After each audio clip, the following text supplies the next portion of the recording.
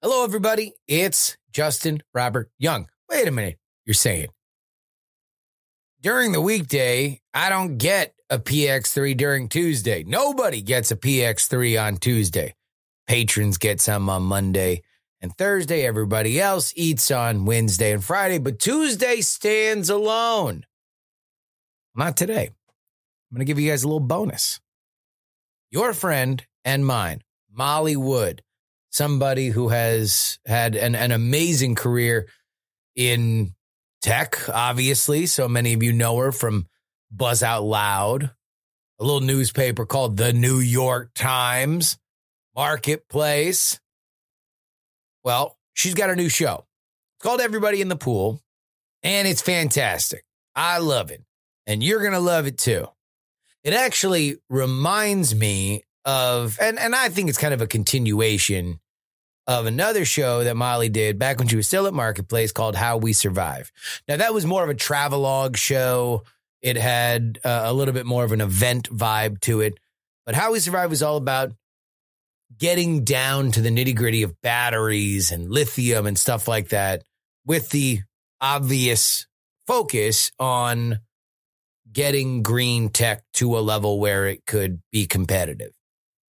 And now she is expanding that vision beyond the scope of what she did initially. And so this episode of Everybody in the Pool, the new show that you should go subscribe to right now, is about using hydrogen to power airplanes. It's not something that's as far-fetched as you might think, but I'll leave that to Molly and her guest. Ladies and gentlemen, everybody in the pool! Welcome back to Everybody in the Pool, the podcast for the climate economy, where we dive deep into the climate crisis and come up with solutions. Hey, I hope you had a great holiday weekend. Some of you are probably listening to this on your flight back from whatever fun place you went for the 4th of July. So this week, let's buzzkill the crap out of that for you, shall we? We're going to the friendly skies, where airplanes emit about 1 billion tons of carbon dioxide every single year. That's about 2.4% of total CO2 emissions. And carbon dioxide, of course, lingers in the atmosphere, heating the planet for thousands of years. But it's not just carbon dioxide. Those ethereal white contrails streaking out from behind a plane are actually apparently icy clouds of death that trap heat instead of reflecting it like regular clouds do. This is crazy. A 2011 study said the contrails alone have led to more warming than all of aviation's CO2 emissions ever. That takes air travel's climate impact all the way up to 3.5% of global warming. And the vast majority of those emissions are from passenger travel, which just keeps growing. So yeah, you. I'm sorry. So there's a lot of attention on air travel and trying to figure out how to decarbonize it. It is a tricky one. Batteries don't really work because there isn't enough range and they weigh too much. There's a thing called sustainable aviation fuel. We will dispense with that toward the end of the show. And then there's the holy grail, hydrogen. Specifically green hydrogen, where hydrogen is created by splitting water molecules apart into hydrogen and oxygen using renewable energy. You collect the hydrogen, you release the oxygen, and for any more science than that, I'm bringing on today's guest. My name is Paul Aramenko. I'm one of the co-founders and the CEO of Universal Hydrogen. And Universal Hydrogen is working to make the hydrogen value chain work end-to-end in the near future for a variety of mobility applications, starting with aviation. Paul is very smart. He studied aeronautics and astronautics at MIT, got a master's in aeronautics at Caltech, also got a law degree from Georgetown just in case, and he was previously the chief technology officer at Airbus and United Technologies Corporation. He also worked at Google and worked on Project Ara, which was an attempt to create a modular, open standards smartphone platform. You would just swap out parts of your phone over time in a way that last week's guest, Kyle Wiens, would love. And this modular thing, this will be important later. Now, the first thing you're going to want to do here is ask Paul about using hydrogen as a fuel source. And here's what he's going to say. So hydrogen, and actually maybe at the risk of starting on the wrong note, I'll start with a correction. Hydrogen is not a fuel source. It is a fuel source in the grand scheme of the universe, in the sense that the stars are powered by hydrogen in some ways. I mean, I love him. All right, let's go on. But actually on Earth, and in particular for aviation, for cars, for other mobility applications, it's not a fuel source. It's just a storage medium. Okay. Which means, and the reason for that is that hydrogen is not a naturally occurring element on Earth, in spite of being the most abundant element in the universe. So we have to make hydrogen and invest energy into making the hydrogen. So it is in some ways a synthetic fuel for us. We have to synthesize it. And then it serves as an energy storage medium and releases the energy when you need it to release the energy. And so as an energy storage medium, as an energy carrier would be the engineering term for it, it is the most weight efficient of all possible energy carriers outside of nuclear fuels. And so it is a very efficient way of storing energy for applications that care about weight. And there's a few of them. Probably the most weight-sensitive application that we have is space launch, rockets. Because you need a lot of fuel, they have to invest a lot of energy into getting to orbital velocity and orbital altitude. Mm-hmm. And rockets already, and have for most of their history, used hydrogen as a fuel for that very reason. It's a very, very efficient energy carrier. Okay. And aviation is probably next in line. Most mobility applications have some degree of weight sensitivity, but aviation is right at the top of the list. And so that's one of the reasons that we see aviation as sort of the killer app for hydrogen, and hydrogen as the ideal fuel for aviation, long before there were any environmental considerations to take into account. And of course, now that's an added impetus for hydrogen adoption. So like I said, green hydrogen is really the holy grail, and its byproduct, or contrail, if you will, is water. But it's not without questions. It does depend on the availability of renewable electricity. And luckily, renewable electricity has been on an exponential growth trajectory since the Paris Agreement, essentially. Yeah. And as a result, the cost of green hydrogen has decreased also exponentially. About 2/3 to 3/4 of the cost of green hydrogen is just the cost of input electricity. So as that gets cheaper, the hydrogen gets cheaper.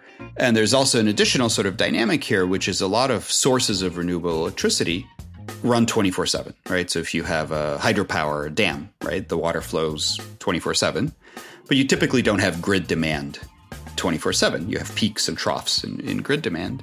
And so during off-peak hours, you're still producing the electricity and running electrolyzers, which is the device used to break water into hydrogen and oxygen. Running electrolyzers is a very efficient way of scavenging off-peak renewable electricity at very low prices. And so this overall increase in renewable electricity and commensurate increase in off-peak renewable electricity that you can get very cheaply because there isn't really any other use for it. You can't store it efficiently. Right. Has led to a very rapid decrease in the cost of green hydrogen and a very significant increase in the volume production capacity of green hydrogen. So that's probably the most exciting trend that would answer the sort of why now question with hydrogen. Mm-hmm. Because the idea of hydrogen as an energy storage mechanism for mobility applications, and in particular aviation, goes pretty far back. The first manned hydrogen airplane flew in the 1950s. Soviets flew an airliner in the 80s on liquid hydrogen. And none of that was environmentally driven, right? That was all just the fundamental physics that make hydrogen such a great aviation fuel. Right. This is where I feel like we should also finally clue people into what now, because you are, in fact, using this for airplanes. That's right. Yeah. Yeah, we're trying to make hydrogen commercial aviation a near-term reality. So as early as 2025, or more likely 2026 in a more significant part of the world, we do expect to have hydrogen regional airplanes in commercial service. Yes. Okay, so tell me what you've been building. We flew a prototype. Yes, like you've flown. Exactly. Yeah, that is the most exciting news of the last couple of months. So March 2nd of this year, we flew by far the largest airplane ever to fly on hydrogen fuel cells. That was in Moses Lake, Washington, and it was a 40, 50 passenger kind of regional airplane called the Dash 8. It's very similar to our first product, which will be a conversion of existing ATR 72s, which is the most popular regional airplane out there. And so we do two things as a company. We try to solve the hydrogen delivery, distribution, and infrastructure problem. Mm-hmm. And the way we do that is we put hydrogen in modular capsules and use the existing freight network to deliver the hydrogen. So you don't have to build a custom purpose-built infrastructure for hydrogen, which can be very expensive, very time-consuming, and you got to do it in a lot of places at once. So instead we say, hey, we're going to turn hydrogen into dry freight, and there already is a massive cargo network, cargo infrastructure out there. So we just piggyback off that cargo infrastructure. And of course, every airport knows how to handle cargo, has all that equipment. So we internalize all the complexity of managing hydrogen inside our module, our modular capsule. And externally, it's just a piece of freight. It's just palletized cargo. And so we solve that infrastructure problem. We provide hydrogen as a service to airlines. And then we also, for the first product, which is this regional ATR 72, we provide a conversion kit to the airline so that we can sort of simultaneously solve the chicken and egg supply demand problem. Right? So we have an infrastructure solution to supply the hydrogen, and we have a conversion kit that we can sell directly to the airline to convert their fleet. All right, let's talk first about the modules. Basically, anywhere a shipping container can go, our modules can go, right? They stack inside a shipping container and then go over this intermodal freight network that we have, which comprises of trucks, trains, boats. So then, and the way that this creates infrastructure is that then when the regional jet arrives somewhere, there are modules. It's a plug and play system. There are modules waiting for it. They don't need a gas station, if you will. Exactly. Yep. Exactly. And so we would take out the depleted module from the airplane. We would insert a new fully fueled module. The depleted one would go in a reverse logistics chain, right? Get inspected. There's a health monitoring system on it, and get refueled and put back into circulation. Got it. Yep. So I call it the Nespresso capsule model. Nespresso capsule. Exactly. We don't grow the coffee. We put it in a convenient form factor, use freight to deliver it to the consumer. They pop it into the coffee machine, and we are building the first coffee machine. But in general, that's not our core business. Our core business is coffee as a service. Dear listeners, you don't know this, but we started off this conversation with Paul finishing off an espresso, which was very on the nose. That's right. And unplanned, I might add. And unplanned. So talk to me about the things that are hard about this. Okay, so you have this conversion kit for airlines. How hard is it for them to convert to using these fuel modules? It's designed to not be very hard. So it's essentially a replacement of the engine. And we also have to add a compartment in the back of the airplane. It replaces a couple of rows of seats for storing these hydrogen modules. So there is a net seat count reduction on the airplane, and we have to make up for that seat count reduction through better unit economics elsewhere, right? So that airlines have sort of equivalent cost per seat mile, right? Which is what they care about in terms of operating costs. And so we make up for the loss of seats and improved efficiency. And also the maintenance costs on a fuel cell are significantly lower than on a jet engine. So those two factors together with the cost trajectory of green hydrogen basically make it so that the unit economics for the airline are about the same, starting in the mid-2020s. And then they get considerably better as the cost of hydrogen continues to drop in the latter part of the 2020s and into the 2030s. In terms of how much hydrogen costs compared to jet fuel, apparently that's a complicated question because hydrogen itself doesn't have a price. It's not like a barrel of oil. And so the cost of it comes down to what you spent to make it. But Paul says that between the expansion of green energy and the various subsidies, especially in the Inflation Reduction Act, it's likely that in the US at least, the price is similar to jet fuel and it will be more cost effective by the end of the decade. All right, now it's time for a quick break. When we come back, what it'll take to get airplane makers to build future planes to take little Nespresso hydrogen pods instead of jet fuel. This week's episode is sponsored by Fennel Markets. You know how I have my 3-part strategy for personal climate action, right? Vote, invest, and adopt. Well, sometimes the investing part can be a little fuzzy. It can feel like the kind of drop that will never fill up the bucket. And now you can take your climate and socially responsible investing to the next level with Fennel, the investing app that's on a mission to actually democratize investing. Here's how. First of all, you get the quality data that right now is generally only available to institutional investors. So you can choose your investments based on what matters most to you. That could be Buffett-style price to earnings, sure, or how happy a company's employees are, or yes, their carbon footprint. With over 200 plus ESG data points, Fennel empowers you to invest in companies that align with your values. And Fennel also empowers your voice as a shareholder. Other brokerages lend out their securities and give away your vote. With Fennel, you can stay up to date on past and upcoming votes surrounding matters you care about, like child labor policies, carbon emissions, and pay gap reporting. It's all right there in the app. Ready to get started? Download the Fennel app today and enjoy a 7-day free trial. Plus, they're offering 1 month free off your subscription once you've made an account. Download the app today at fennel.app.link/Mollywood.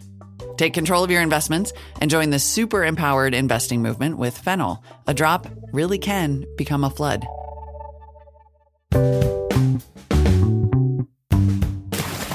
Welcome back to Everybody in the Pool. I'm talking with Paul Eremenko, the CEO of Universal Hydrogen, a company on a mission to transform air travel with green hydrogen on demand.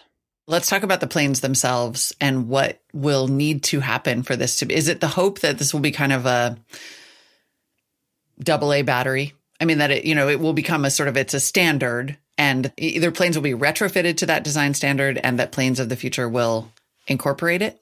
Yeah, I think consumer batteries are a really good analogy, right? We do want these modules to be interchangeable. We do want them to be ubiquitous. Of course, you will have different flavors, if you will, of modules for different applications, right? So you have big airplanes, small airplanes. You might have non-aviation applications. Right. And those will have sort of AA, AAA D-cell batteries. But within a particular category, you, of course, want maximum interchangeability and maximum degree of standardization. And that's one of the reasons that we've timed the company very carefully. We didn't want to be too early, right? Because we want to intersect the hydrogen cost curve right around the point of parity. Mm-hmm. But we want to be early enough that our solution does become the industry standard. Right. Okay, now I feel like we should tell people why you know so much about airplanes. Tell us, for someone who's sitting here thinking, here's some technologist coming into this industry that he doesn't know anything about, hoping they will design airplanes around his battery. Give us your background. Give us the origin story. Well, I do have to say that I am every day reminded how much I don't know about airplanes. but I have spent the bulk of my career in aviation. My two most recent roles prior to creating Universal Hydrogen were to be the Chief Technology Officer at Airbus, and after that to be the Chief Technology Officer at UTC, or United Technologies Corporation, which is now part of Raytheon, or RTX. Mm. And UTC, notably, for this conversation, was the parent of Pratt & Whitney jet engines. And so I've looked at this problem first from an aircraft design perspective at Airbus and invested a lot of effort in a variety of different decarbonization technologies, hydrogen, synthetic fuels, biofuels, hybrid electric, battery electric, right? We did it all. We investigated it all. Yeah. And then from a jet engine perspective, because for the larger aircraft, you can't do a fuel cell and electric motor. You do have to do a hydrogen burning jet engine. And the conclusion was that both a hydrogen airplane and a hydrogen burning jet engine require no fundamental breakthrough. It is within the realm of existing technology. It's been done, as I mentioned. Right. We've flown hydrogen airplanes dating back to the 50s, and the Soviets flew an airliner a couple decades ago. So it is absolutely doable to do airliners up to the A320, 737 sort of scale, what's called single aisle or narrow body, on hydrogen without any significant change to the airplane or significant change to the engine. It does need to be a new airplane, mm-hmm. but there's nothing radically different about it. There's no science, there's no invention, there's no drastically different geometry or architecture that's needed for it. So that is all very doable, which is why the missing piece was hydrogen logistics, is how do you get the hydrogen from the point of production to the airport without building trillions and trillions of dollars of infrastructure, which is the standard way, right? There are trillions and trillions of jet fuel distribution infrastructure, of LNG, liquefied natural gas infrastructure. And if hydrogen goes the same way, it'll take decades and trillions of dollars. And so we're trying to create a shortcut for the infrastructure to make hydrogen aviation a reality much sooner than if it were dependent on a conventional infrastructure build out. Right. I sort of feel like, to put an even finer point on it, for consumers who may have seen the Toyota Mirai on the road and have ever talked to an owner, you may know that there's like one gas station in LA and maybe one, using gas station as a catch-all term, there's one refueling station in LA and maybe like one in Berkeley somewhere, and anywhere between there, you don't know where to fill up. And if you imagine a scenario in which, in order to roll out a solution, you had to build a fueling station everywhere. We're seeing that with electric cars right now. What you're saying is, I will bring the battery to you. I will bring the gas to your house. Well, In this case, your airport. Yeah, that's right. And I think this was also part of Tesla's brilliance in jumpstarting the electric vehicle industry. Is Tesla is as much a smart charger company as they are a car company. Yep. They solved both the chicken and the egg on the infrastructure side and the vehicle side, and nobody else was doing that. And now we see other automakers coming, begging and pleading to Tesla to use their charger network, right? Right. And so we're trying to do that in a different domain of application with a different energy modality, but we're trying to, again, solve that chicken and egg problem by doing both sides simultaneously for the first product. Okay, so then talk to the skeptics who think that green hydrogen itself does not scale. I feel like even very recently, I had a conversation with someone who said, this is so far out. This is a pipe dream. Why do people say that? And what do you say to them? Well, I think one of the most common misconceptions I hear about hydrogen, and this is sort of where we started the conversation and why I was so emphatic about it, is I think people think that hydrogen is a source of energy. Right. And they say, but it's a terrible source of energy because we got to put all this energy in to be able to produce it and then to liquefy it, right? So it's very inefficient as a source of energy. Yeah, it's because it's not it's not a right. source of energy at all. Okay. It's just an energy storage modality. And yes, you do have to invest a lot of energy to create the hydrogen, and then you extract a fraction of that energy through a fuel cell or through hydrogen combustion. But if you do the calculus, it's not that expensive, assuming that the electricity is there, the renewable electricity, and is affordable.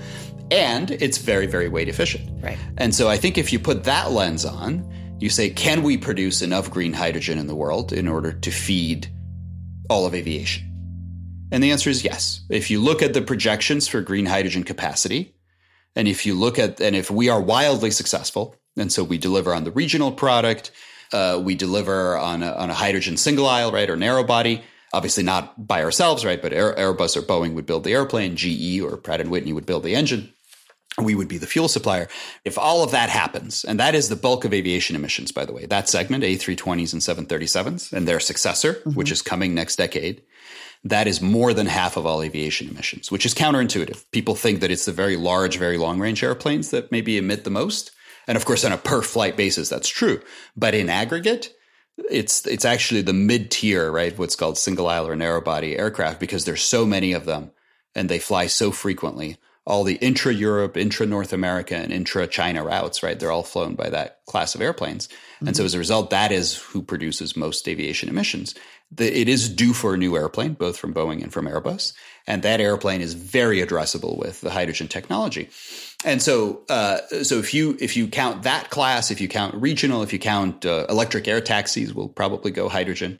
If you add all of that up, it's still a relatively small fraction of the projected green hydrogen production capacity. If you believe the industry experts like McKinsey and others, right, who put out these forecasts. Now, obviously, there's a supply demand issue here. So if the demand is there, the supply will come. There's no inherent constraint on supply. And it takes much longer for Airbus to build a new airplane than for somebody to commission a new electrolyzer project. So as soon as Airbus announces a new hydrogen airplane, there will be a rush to build the green hydrogen production capacity. And there's no fundamental limit other than renewable electricity. And renewable electricity capacity far, far, far exceeds any demand for green hydrogen. That will not be the limiter. And then there's electrolyzer production capacity, which also is not a chokehold. So if you extrapolate to all of aviation, there's not really any obvious obstacle to producing enough green hydrogen to feed aviation. Is it here today? Of course not. Right. That capacity will need to come online. But there's no obstacle to that capacity coming online if the demand is there. So let's talk about the demand. What are the factors, the elements that will create that demand? And the hurdles that have to be overcome to get that demand to where it needs to be? Well, I think there's a couple, right? So the most obvious one is just the unit economics. Can hydrogen be cost competitive with jet fuel? And we talked about that, and the answer is yes, it can. Yep. With a fuel cell by the middle of the decade, with hydrogen combustion by the end of this decade. So that is not the limiter. Can you have a hydrogen airplane and a hydrogen engine? Absolutely. 100%. It's been done. It will be done again. It's squarely within the realm of existing technology. Will passengers want to fly on a hydrogen airplane? And occasionally people raise the specter, say, "Oh, what about the Hindenburg, right, or something like that." I mean, I was gonna get there. Yeah, I'm sure. But look, you brought up the Mirai, right? The Toyota Mirai is on the roads of California. Does anybody swerve off the road or tense up as they pass a Mirai because they're worried about the Hindenburg? Right. Absolutely not. I mean, what's on fire on the road all the time is like EVs. And it's, Not all the time, but of all of the cars on the road right now, the one that would be the worst fire, frankly, is an electric car. Yeah, I think that's probably right. And so I think the Mirai has a much better safety record, and hydrogen in general is a safer fuel than gasoline or diesel or jet fuel. Right. We can talk for a variety of different reasons, right? But it's the basic physics of it. And so I think that passenger acceptance, I mean, maybe you need to brand it as a fuel cell airplane or as a zero emissions airplane or whatever, right? But I don't think that there'll be a passenger acceptance issue as there hasn't been in the automotive world. And then maybe the last, or maybe the second to last issue I'll raise is what needs to change. I think that there's a mindset issue in aviation. The industry has been a victim of its own success. We've basically had incremental evolution of airplane design since the birth of the jet age. And so the industry, the DNA, the muscle memory, right? Nobody knows how to do anything beyond incrementalism in the industry anymore. Mm-hmm. Every airplane is a successive small improvement on the previous. This is why Boeing has been torturing the 737 since the 1960s, when the first 737 came out. And they've had a dozen of derivative variants since then and haven't launched a new airplane. Mm-hmm.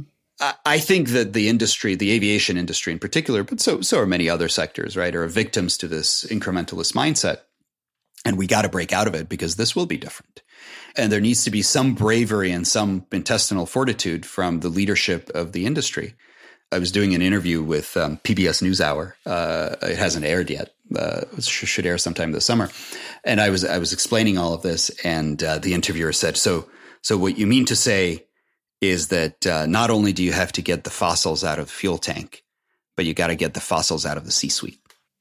And I was like, "You said it, sir. You said it, not me." Yeah, that's right. That's why they make the big bucks. So, but that is true. Yeah, there is an element of truth to it, and that needs to change because for the aviation sector, the climate change issue is an existential one. Right. It is the sector where traffic volumes far outpace improvements in airplane efficiency. Traffic volume growth, I should say. And so the easiest way to curtail aviation emissions is to curtail traffic growth. Mm-hmm. And if the governments end up having to break that and say, look, no, you can't grow traffic volumes. We're going to curtail it through whatever means, through bans, right? Like in France, we're seeing flight bans. Right. In other places, we're seeing steep carbon taxes. That will break the whole industry because the industry has built that exponential growth into all of the investor expectations, right? And everything about the industry operates around that law.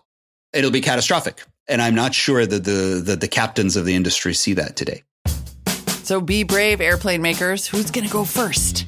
Someone will have to. And here's where, before I let you go, I want to address this lifeline that many of these aircraft manufacturers are clinging to. Sustainable Aviation Fuel, or SAF. Paul has some thoughts on this, so I asked him, what is it and why is it not enough? Yeah, so actually there are two flavors of SAFs, two broad categories. One is biofuels, which is where you use some kind of biological process in order to synthesize a hydrocarbon fuel. And in the process, the bioorganism, right, or process can sequester carbon, right? So for instance, at Airbus, when I first arrived in the CTO role, I started touring Airbus's R&D facilities, and one of the things that we had in Munich at the Airbus R&D center there was a big algae farm. And the algae farm was to create biofuel jet fuel. And I asked, well, so it's a fairly large farm, right? I said, what's the output of this farm? And they gave me a little Erlenmeyer flask and said, here, you can keep this on your desk and show it to people, right? This is the output of the farm. And we ran some numbers, and in order to feed the entire Airbus fleet with a biofuel that comes, an algae-based biofuel, you'd need to cover the entire Mediterranean Sea with algae. You can imagine what other negative environmental externalities would come from something like that, right? So the amounts of biomass that you need to produce meaningful amounts of biofuel are huge, and the impact is actually relatively small. So the theory is you're still producing a hydrocarbon. It looks just like kerosene, right? Which is what jet fuel is made out of. But it's kerosene that comes from a biological process. And so you burn the kerosene, you produce CO2, you produce a bunch of non-CO2 stuff. But then you say, but my algae sucked up some CO2 from the air while it was producing the CO2. And you say, well, how much CO2 did it suck up? And the answer is very little of the aggregate output. So biofuels are not very scalable. They sound cool, right? But they're not a very scalable process, nor are they very efficient at actually solving the environmental problem. Now, synthetic fuels are a little bit different. Synthetic fuels are where you create your hydrocarbon. So you're still creating a synthetic kerosene molecule that looks just like a conventional fossil jet fuel kerosene molecule. But you create it from hydrogens and from carbons. So first you create green hydrogen, the same way that you would create green hydrogen for us, for universal hydrogen, for powering airplanes. Then you suck some CO2 out of the air using some process like direct air capture. And then you take the carbons from the CO2, you take the hydrogens, and you synthetically combine them to make a hydrocarbon molecule. You take it to 35,000 feet, you burn it, you produce CO2, you produce a bunch of non-CO2 stuff that has a global warming impact. And you say, but I atoned for that because I captured some CO2 to combine with my hydrogen to make my synthetic hydrocarbon. So it is an offset scheme. And I think it's important to understand that you're still burning a hydrocarbon, but you're trying to offset that by doing something good somewhere else in the process. So functionally, you could be still digging up fossil fuels and paying somebody to plant trees in the Amazon. It's a functionally equivalent to that. Right. Plus, you already made green hydrogen, so why not just use that, right? And then Paul points out that to do all the stuff after you create the hydrogen takes 4 times more electricity to run than it takes to just create the hydrogen and use that. So sustainable airline fuel could end up costing 4 times more, just spitballing here, than green hydrogen. And so that's now it's actually a little bit worse than that, because when you burn a hydrocarbon at 35,000 feet, you produce CO2, you produce aerosols and soot and other things that also have a global warming impact, actually more significant than CO2. That's an aviation specific sort of altitude dependent effect. It's not true for cars. And so if you count for that and you say, I got to capture even more CO2 to offset the global warming effect of my aerosols and particulates, then you're almost 10x the energy. But that's the trade. Right now, what the aviation industry is saying is we don't want to change the airplane, we don't want to change the engine, right? But you airlines are going to have to pay 4 to 10x more for the fuel. And that is how, even minus flight bans or shaming or taxes or what have you, you could end up with a whole lot fewer people flying because far fewer people will be able to afford it. At the end of the day, it comes down to just a few airplane manufacturers to make this call. And Paul says the looming cost catastrophe is sinking in, and airlines might actually start to lead the pressure campaign on the Boeings and Airbuses of the world. I think the airlines are starting to see the pressure. Yeah. So we've had a couple of airlines that have invested in universal hydrogen. A number are very interested in being early adopters of the regional technology and seeing how it plays out and whether it is something that would work for bigger airplanes. So I think the world is watching. Airbus and Boeing will have to make a decision by the end of the 2020s on what that new single aisle or narrow body airplane, the replacement for the 737 and the A320, is going to look like. And that could be a hydrogen airplane. But that decision will come in the latter part of the 2020s. And we're doing this regional product so that it's in service. So we've retired as much of the risk and been as convincing of a proof point for the next bigger class of airplanes as is possible. And listen, who knows what's going to happen and who's going to pay whom and whether this works. It's a relatively early stage company with some pretty decent headwinds in front of it. But here's the thing. It's possible. It's totally doable to have planes that are significantly quieter, that emit only water when they pass overhead, that pop in totally zero carbon fuel cells and swap them out when they're done. And we haven't even gotten to whether these things can power rockets. It is possible. We can have a future like this if only we're willing to get there. All right, that's it for this episode of Everybody in the Pool. Be sure to like, subscribe, and leave a rating on Apple Podcasts. And as always, email your thoughts and ideas to in@everybodyinthepool.com. For a deeper dive and more climate solutions news and information, subscribe to my newsletter at mollywood.co. And thanks again to our sponsor, Fennel. Thanks for listening. See you next time.